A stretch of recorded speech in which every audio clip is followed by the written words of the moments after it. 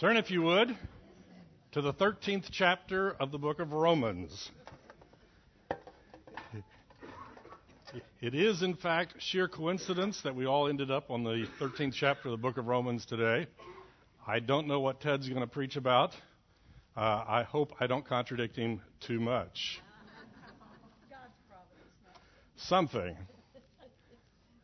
About 6 weeks ago, we started the 12th chapter of the book of Romans, which is the beginning of the application portion of the book of Romans. As we've said before, Paul typically in his letters will split them down the middle. There'll be half of it on doctrine, half of it on what to do about it.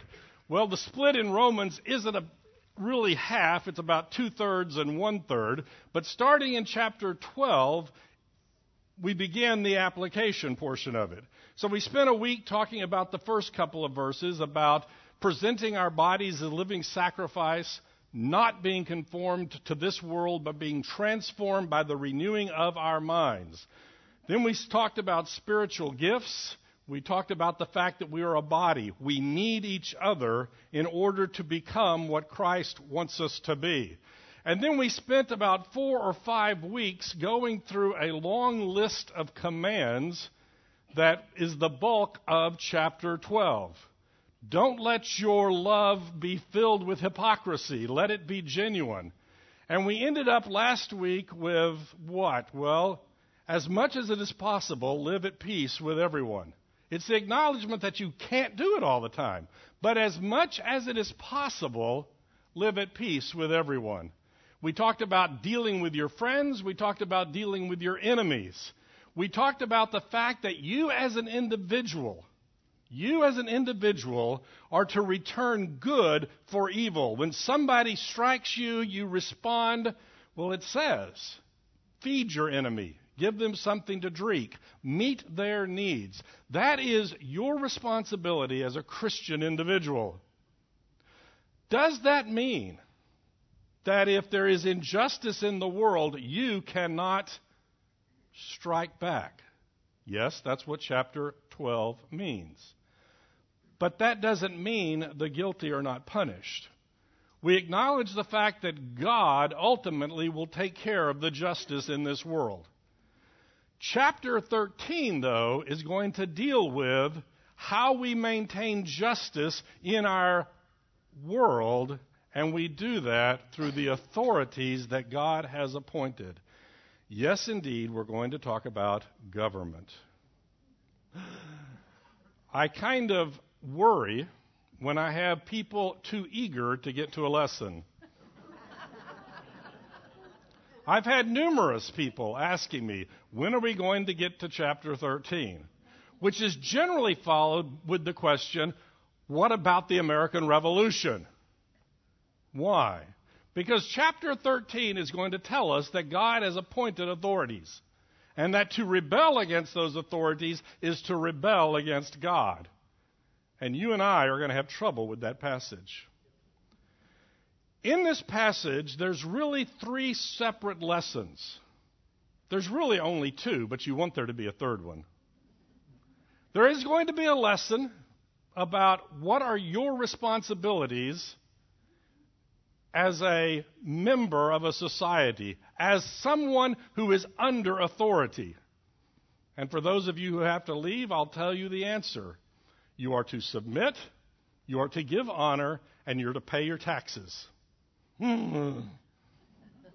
It's a good thing it's not April.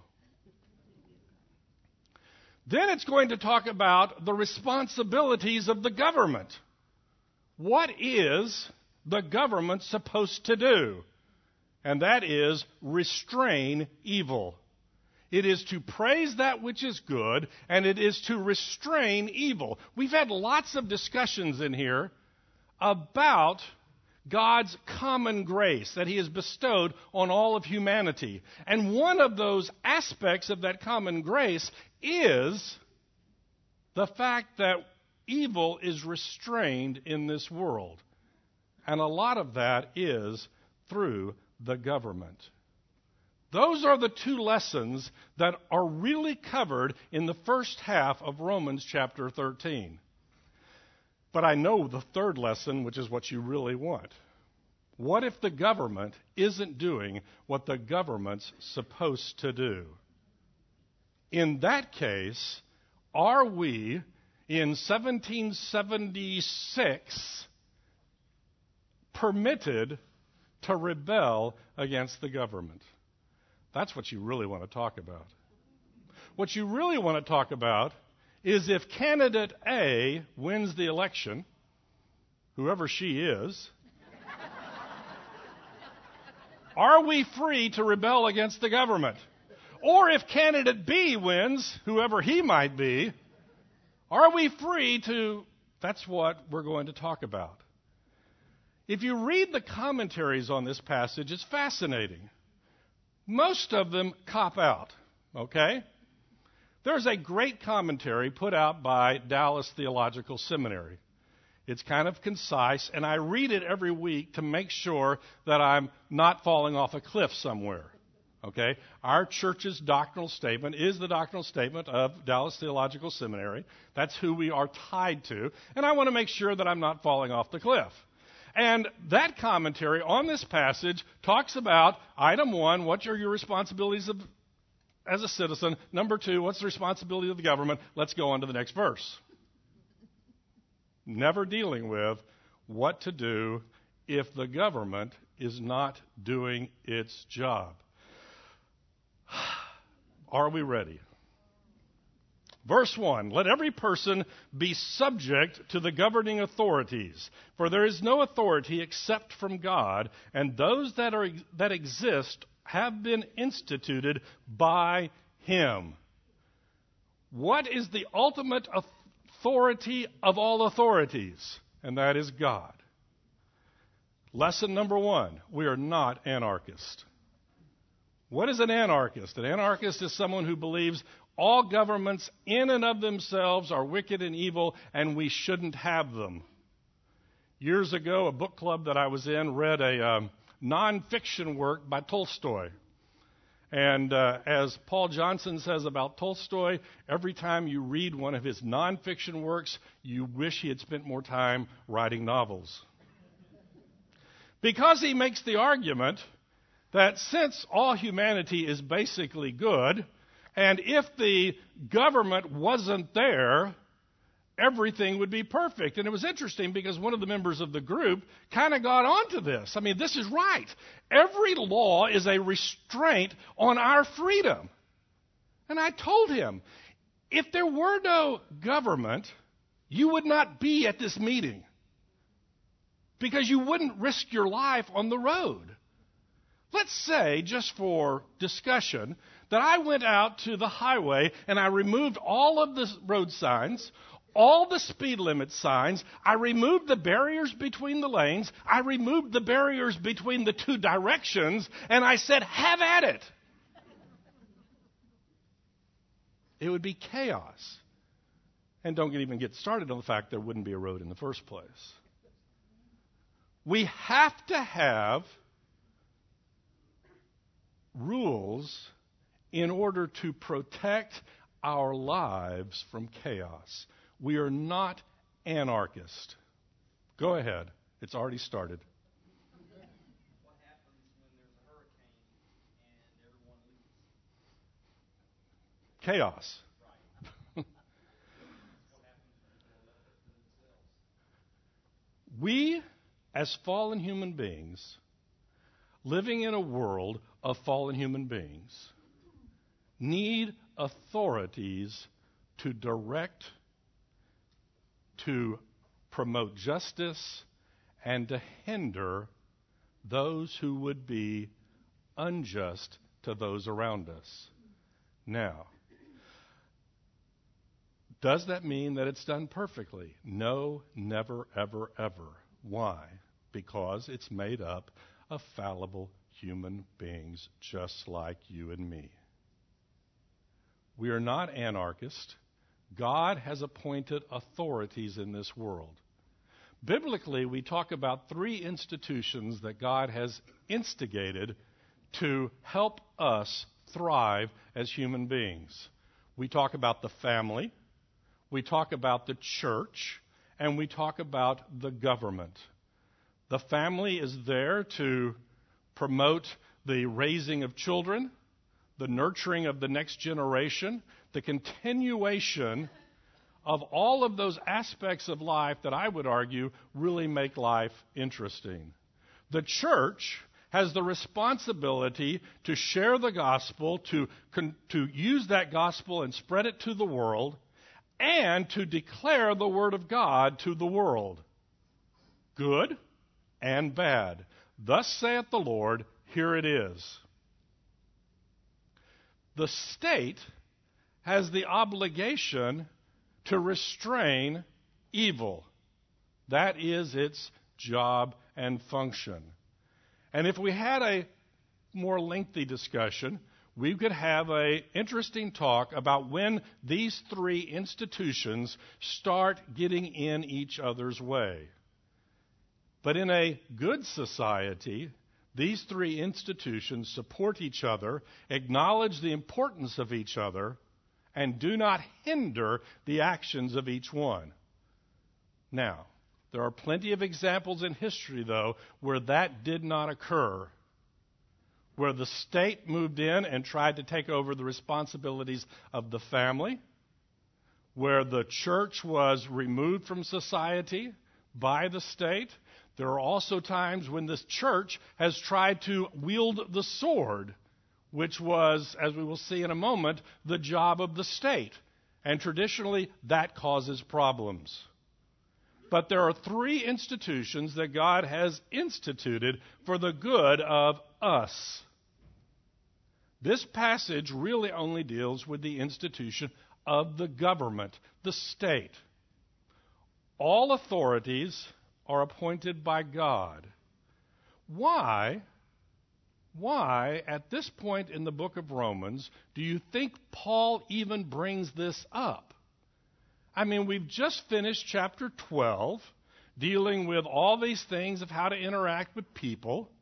We finished chapters 1 to 8 that dealt with the gospel message. Why in the middle of all of this would Paul bring this whole discussion up about government? Why would he do it?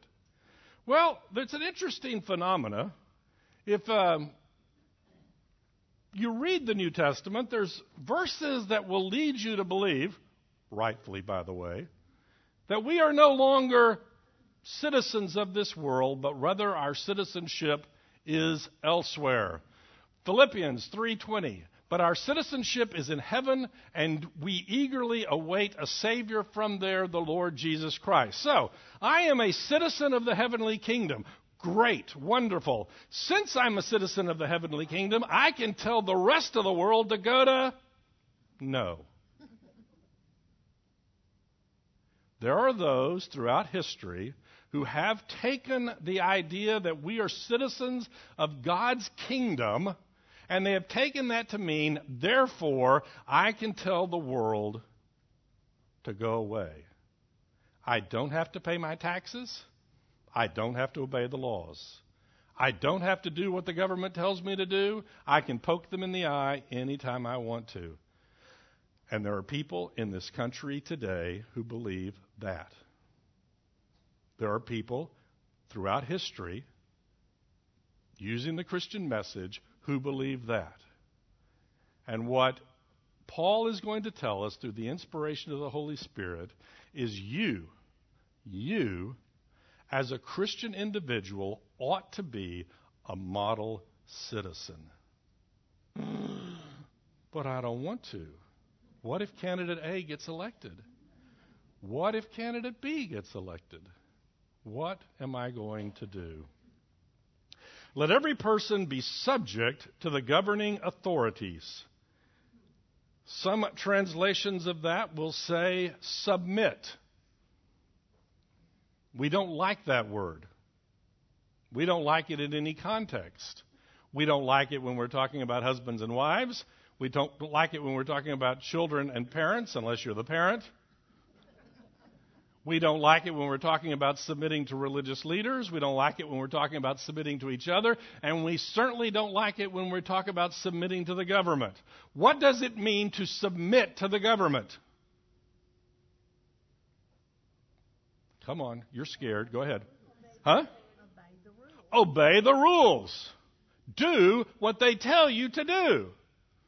Now, I find it fascinating. You're dealing with a group of young people, and you going through the lesson, and you say, children, obey your parents. And immediately, the moment you say that, a hand pops up. What if they tell me to run off a cliff? They're not going to tell you to run off a cliff. Hand pops up. What if they tell me to break the law of God? Don't do it. Oh, so you're telling me I don't have to obey my parents? No, I didn't say that at all. Oh, up comes the hand. What if they tell me to run off a cliff? What if they tell me to break the law? Then don't do it. Oh, you're telling me, and that's the loop we get into, because what we think is that puts me in the driver's seat. I get to control when I do or don't do what the person in authority over me tells me to do. The world, the universe in which we exist is constructed by God with a structure to it. There is God. There's the government. And yes, in a moment we will talk about what if the government tells you to violate the Word of God. And the answer is quite simple. You follow God, not men. Now, does that mean you're rejecting authority? No. It means you're acknowledging a higher authority. What we as fallen human beings rebel against is authority. We don't want to submit to anybody. And so when the government or the pastor or the parent tells us to do something that we don't want to do, we say, who are you to tell me what to do? Since I am a free and autonomous human being. And Satan told Eve, the day you eat of the fruit, you will be as God, knowing right and wrong. You will be the determiner of what is right and wrong.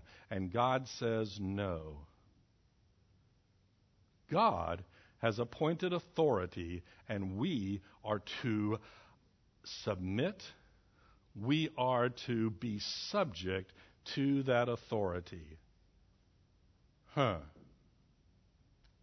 You're squirming already. For there is no authority except from God. And up pops the hand. What about Adolf Hitler? What about Pol Pot? What about Nero? Wait a minute. When is Paul writing this? Paul is not writing this in a democracy. He is not writing it in a government that honors civil rights as we understand them today. He is living in a society that promotes slavery, that is dominating the known world, that is currently enslaving the Jewish people. That's the government that he's working in, and he says all authorities are given by God. Shall we have a show of hands to see how many people that bothers? Maybe we should keep reading. For there is no authority except from God, and those that exist have been instituted by God. Therefore, whoever resists the authorities resist what God has appointed, and those who resist will incur judgment. For rulers are not a terror to good conduct, but to bad.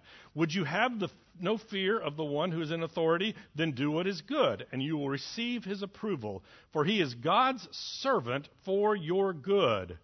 But if you do wrong, be afraid, for he does not bear the sword in vain. For he is the servant of God, an avenger who carries out God's wrath on the wrongdoer. Therefore one must be in subjection, not only to avoid God's wrath, but also for the sake of conscience. For because of this, you also pay taxes, for the authorities are ministers to God, attending to this very thing. Pay to all what is owed to them. Taxes to whom taxes are owed, revenue to whom revenue is owed, respect to whom respect is owed, honor to whom honor is owed. Question number 1. From this passage, not from anything else, from this passage, what are our obligations as citizens, as subjects under authority? Come on, this is easy. You don't want to say it. Honor them. Obey them. Respect them. I'm going to keep talking until somebody gets real mad at me and throws something at me.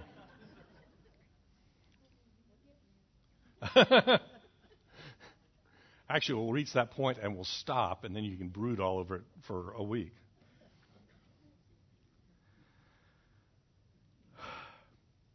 From this passage, what are the duties and obligations of the government? To do good? To collect taxes? It doesn't say that. It doesn't say they're supposed to obey the law. Protection. To be a servant of God. Point number 2. A bad government is better than no government. Do you believe that? We're tilting over the edge right there.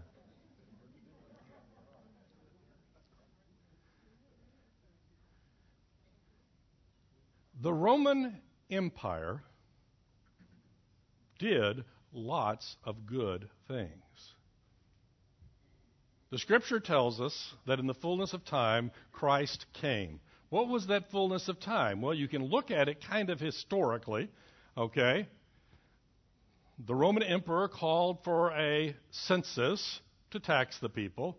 That required the young Mary and Joseph to go to a particular town to have a particular child in that particular town at a particular point in history, which, by the way, fulfilled a prophecy that was back in Isaiah. God used that pagan government to fulfill his prophecy.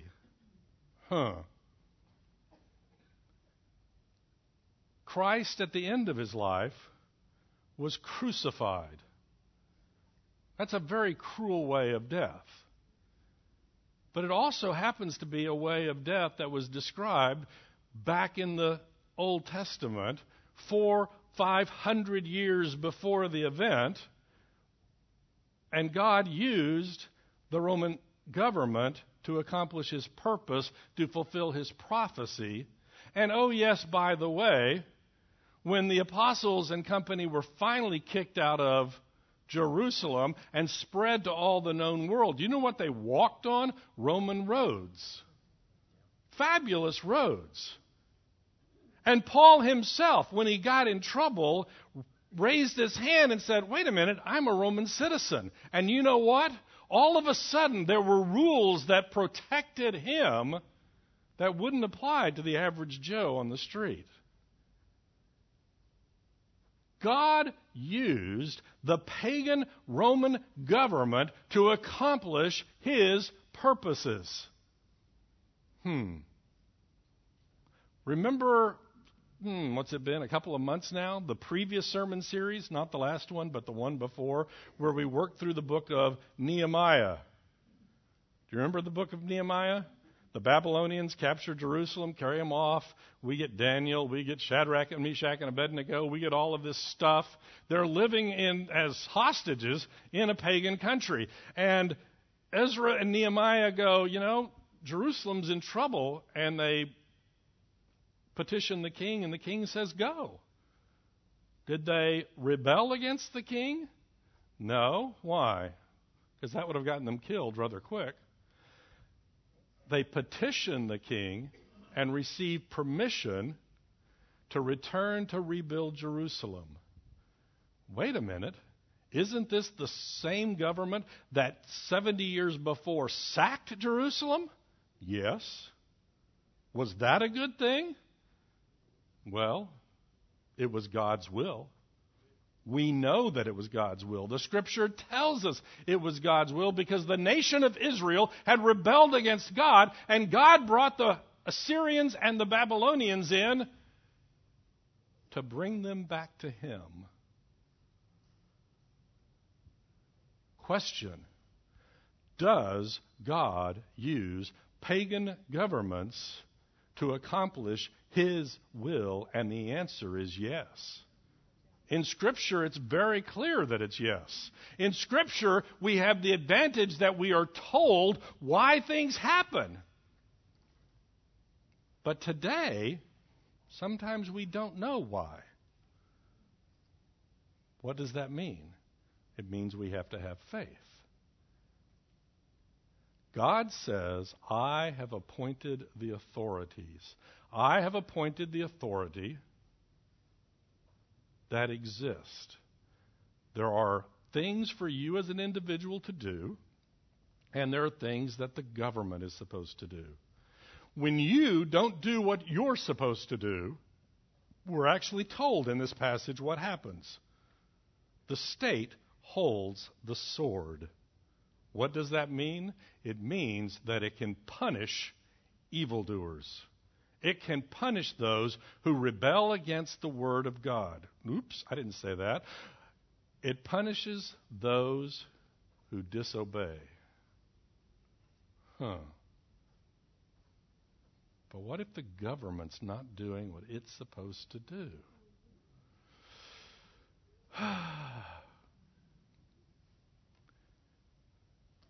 There are very good, very respected theologians and pastors who argue a lot of different views on this passage. And I reread some of them this week.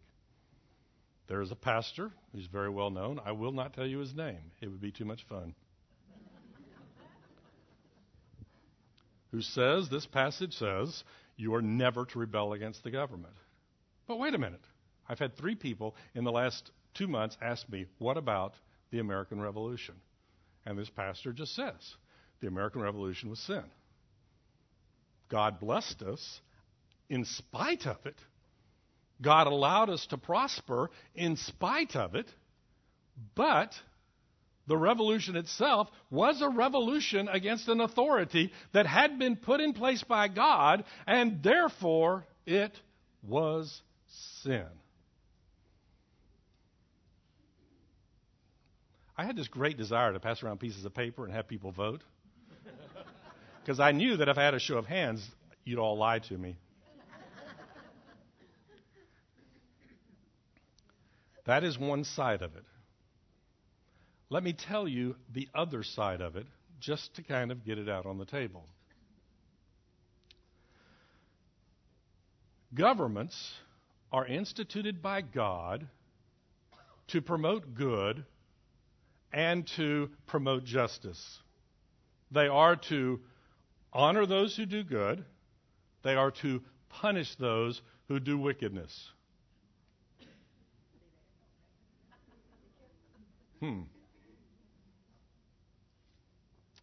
It is rebooting. That's their job. And if they do not fulfill their job, then the people have the opportunity to replace them. Now, the people who believe this side are very adamant, no, that does not mean you as an individual. That means the people collectively. That's why they point out in the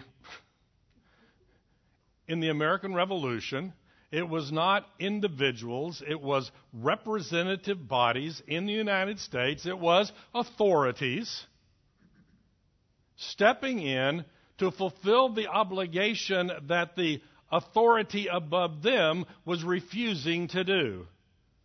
And there's a whole series of thinking that gets you to the point that says, if the government is not doing it, another government can be set in place to do that which the current government refuses to accomplish. That's the argument. I have heard it even said that, the original colonies were founded as, under charters of the king. The king was responsible for them. At some point, Parliament stepped in and tried to govern the colonies. Well, the colonies were not under the Parliament. They were under the king. And since the king did not protect the people from the Parliament, they had the king had revoked his authority, and so they were then free to form their own government. Okay, what are you going to vote on? You'll take that one because you really want to take that one. It's got to be the right answer, right? Isn't that what our minds are saying? Let's go back to the passage and read through it one more time. Let every person be subject to the governing authorities. Our default position should be to do what the government tells us to do. We are to be model citizens. Remember Daniel, Shadrach, Meshach, and Abednego. They were model citizens. Wait a minute, they didn't bow down to the... Yes, but the reason that caused grief was because they had been model citizens and were useful to the society in which they lived. The society wanted them. That's when Daniel did something wrong. The king reluctantly threw him into the lion's den because he knew Daniel was an asset to his society. He was an asset to the running of his government. He was doing good for the society in which he lived, even though that society was a pagan society.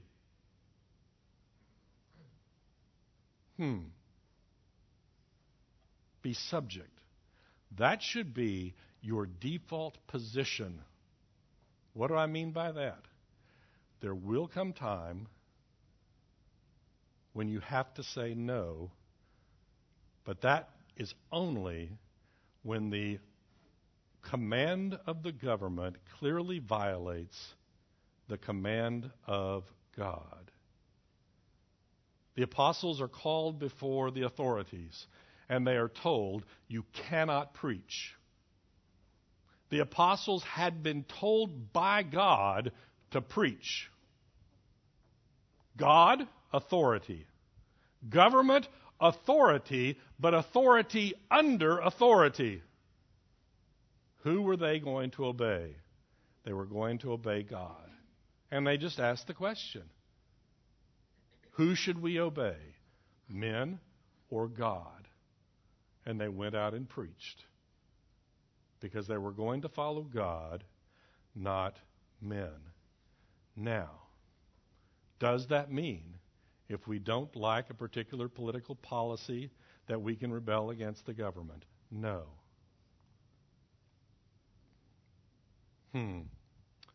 We still don't like it. For there is no authority except from God. We acknowledge the fact that authority itself, let's just talk about this as an abstract concept. Authority is from God. We are not anarchists. We are not going to live in a world where no one tells you what to do. If there was a world that no one told you what to do, it would be chaos. I think I've used the example in here before of a commercial that I saw years ago. I distinctly remember this commercial. Come to our pizza place because in our pizza place there are no rules. Now, what they were talking about, is if you want broccoli on your pizza, sure, if you want this. But the whole tagline was, in our pizza place, there are no rules. So if I went to the table next to me and took a piece of their pizza, and they said, you can't do that, and I said, why? There are no rules. Oh, okay. Or if I wanted to walk out of the pizza place without paying for my pizza, and they said, you can't do that, am I going to say, but there are no rules? Or what if I thought your daughter was very attractive and I wanted to take her? Because there are no rules.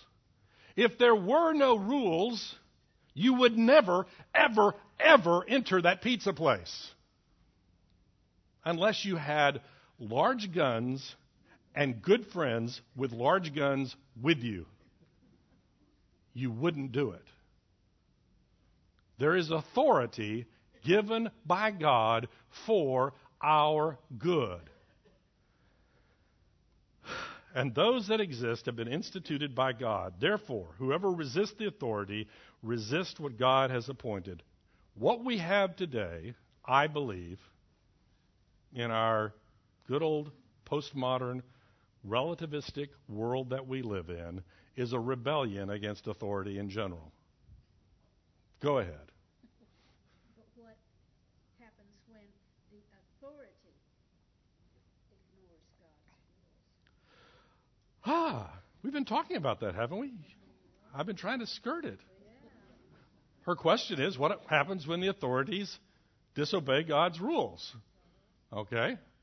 Do you think the Roman government cared a lick about God's rules? Did Paul tell them to rebel against the Roman government? No. But God gave someone else to take care of We're not there yet. No. I'm stalling. I've got 9 minutes left. And with 1 minute left, I'm going to get to that point. What can I say? That's the first time you've been told that.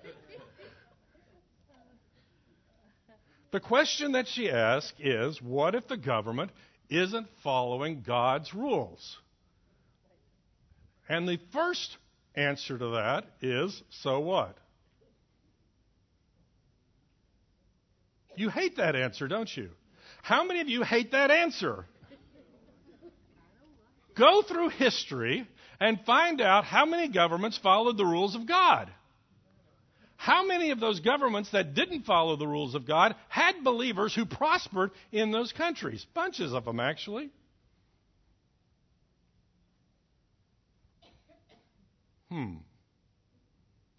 God never told the people to rebel against the Roman government. Never told the people to rebel against the Assyrians or the Babylonians. In fact, the prophet tells them, pray for the peace of the city in which you live. And that was a pagan city.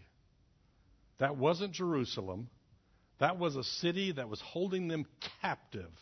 And they were to pray for the peace of that city. They were to plant gardens. They were to build houses. They were going to live there for a while. Get used to it. And we as individuals are called to practice what Romans chapter 12 tells us, to not return evil for evil, to take care of those who are our enemies. Oh, we don't like this at all. But let's skip ahead a little bit, since you're going to force me to do it anyway, and we have 7 minutes left, to our situation today. Because we're actually in an interesting situation. Historically, it's an anomaly, okay? It's a good anomaly, and that is we live in a government whose authority derives from the vote of the people. So, my question is this. Today, you're going to rebel against the authority. What does that mean? You're going to revolt? Huh? We're going to get to that. What does it mean? I mean, let's just throw some names out there and be right up front about it. Are you okay? Barack Obama is the duly elected president of these United States. You ready for this? As such, he is worthy of honor and respect. He, see, I'm working him up. You can tell that, right? He is worthy of honor and respect. What does that mean? If he walked through that door, I would stand up out of respect. I would address him as Mr. President. I would be polite.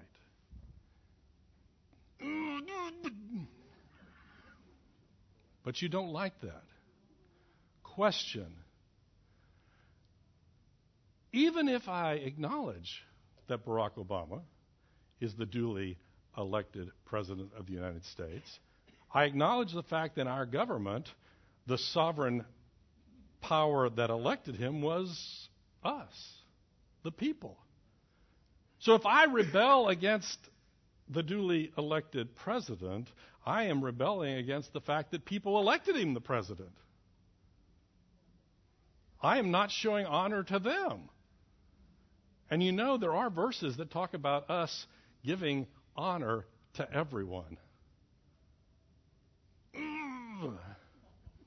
You're cringing, aren't you? You don't like this at all. Why? I'll tell you why. You've listened to too much talk radio. You've listened to too much partisan discussion of the issues that has nothing to do with the issues, but has to do with the personalities involved. I'm getting ready to pull the pin on the grenade, and I'm going to let it loose, and then we're going to adjourn.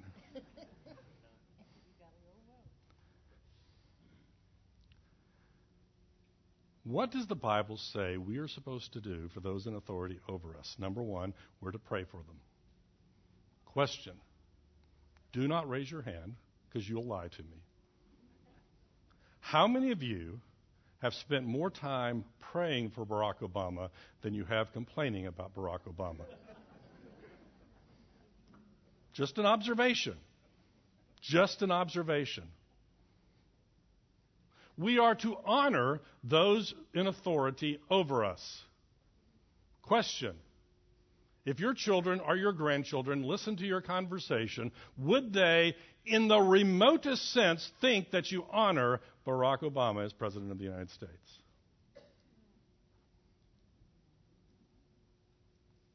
We are to pray for them. We are to give them honor. We are to pay our taxes. How many of you in April, the 15th? I think this year was the 16th or 17th. Complain about your taxes.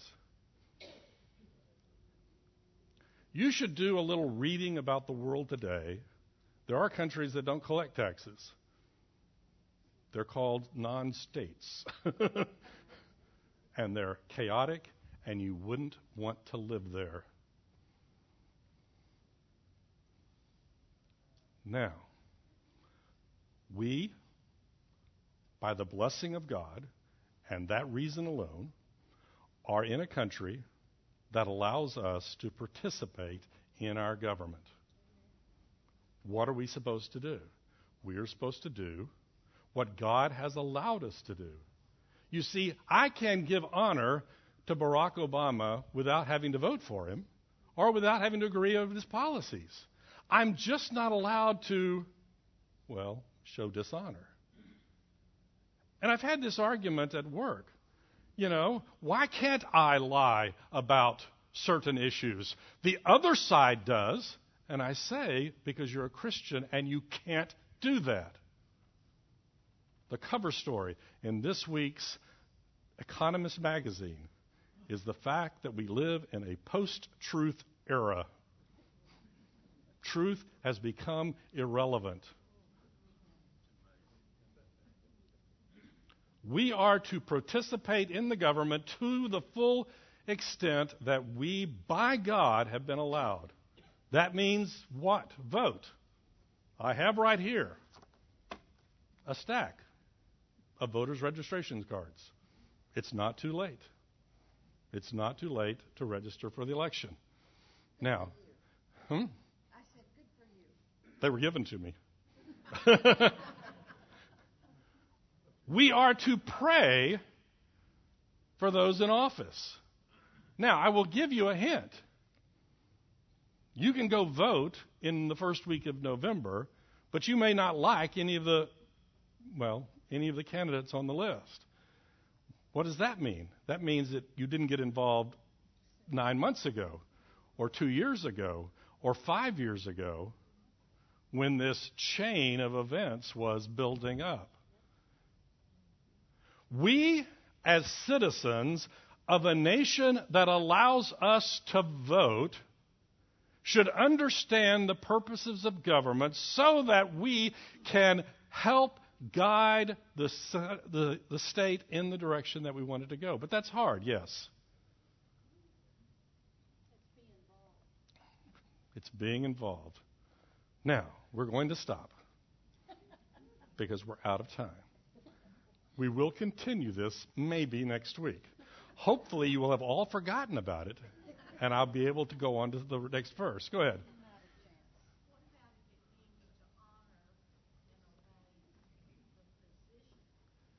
Mm-hmm.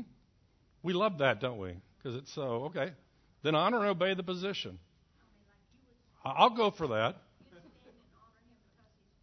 Right. But he is the president. He is the president. Her question is, don't we talk about honoring the position, not necessarily the person in the position? And that's true. That is a true statement. You know, you drive in your car out to the military base out there, and you're a child, and your dad is a 3-star general, and your car has 3 stars on the front of it. Those guys at the gate are going to salute because that car has 3 stars on it. They're saluting the position. I agree with that. That's totally true.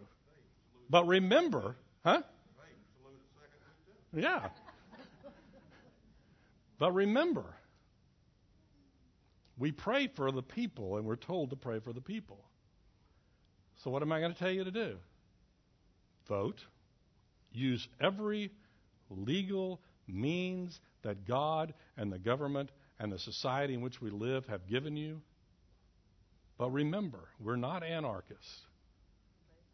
We live in a society that believes authority itself is not right. But authority has been given by God. We as sinful human beings can exercise it well. We as sinful human beings can exercise it really bad. And we can deal with the really bad. But remember, we're not going back to anarchy. God has appointed authority. I'd better shut up. Let's close in prayer. Dear Heavenly Father, thank you that you have given us authorities in our lives. I pray, Lord, that you would help us to show honor and respect to those in authority, those in our families, those in our churches, and those in our government. I pray, Lord, for our country. I pray, Lord, that our leaders would acknowledge the responsibility to promote justice and to punish wickedness and to honor good. I pray, Lord, that we would be involved in the power and strength that you have given us. For it's in Jesus' name we pray. Amen.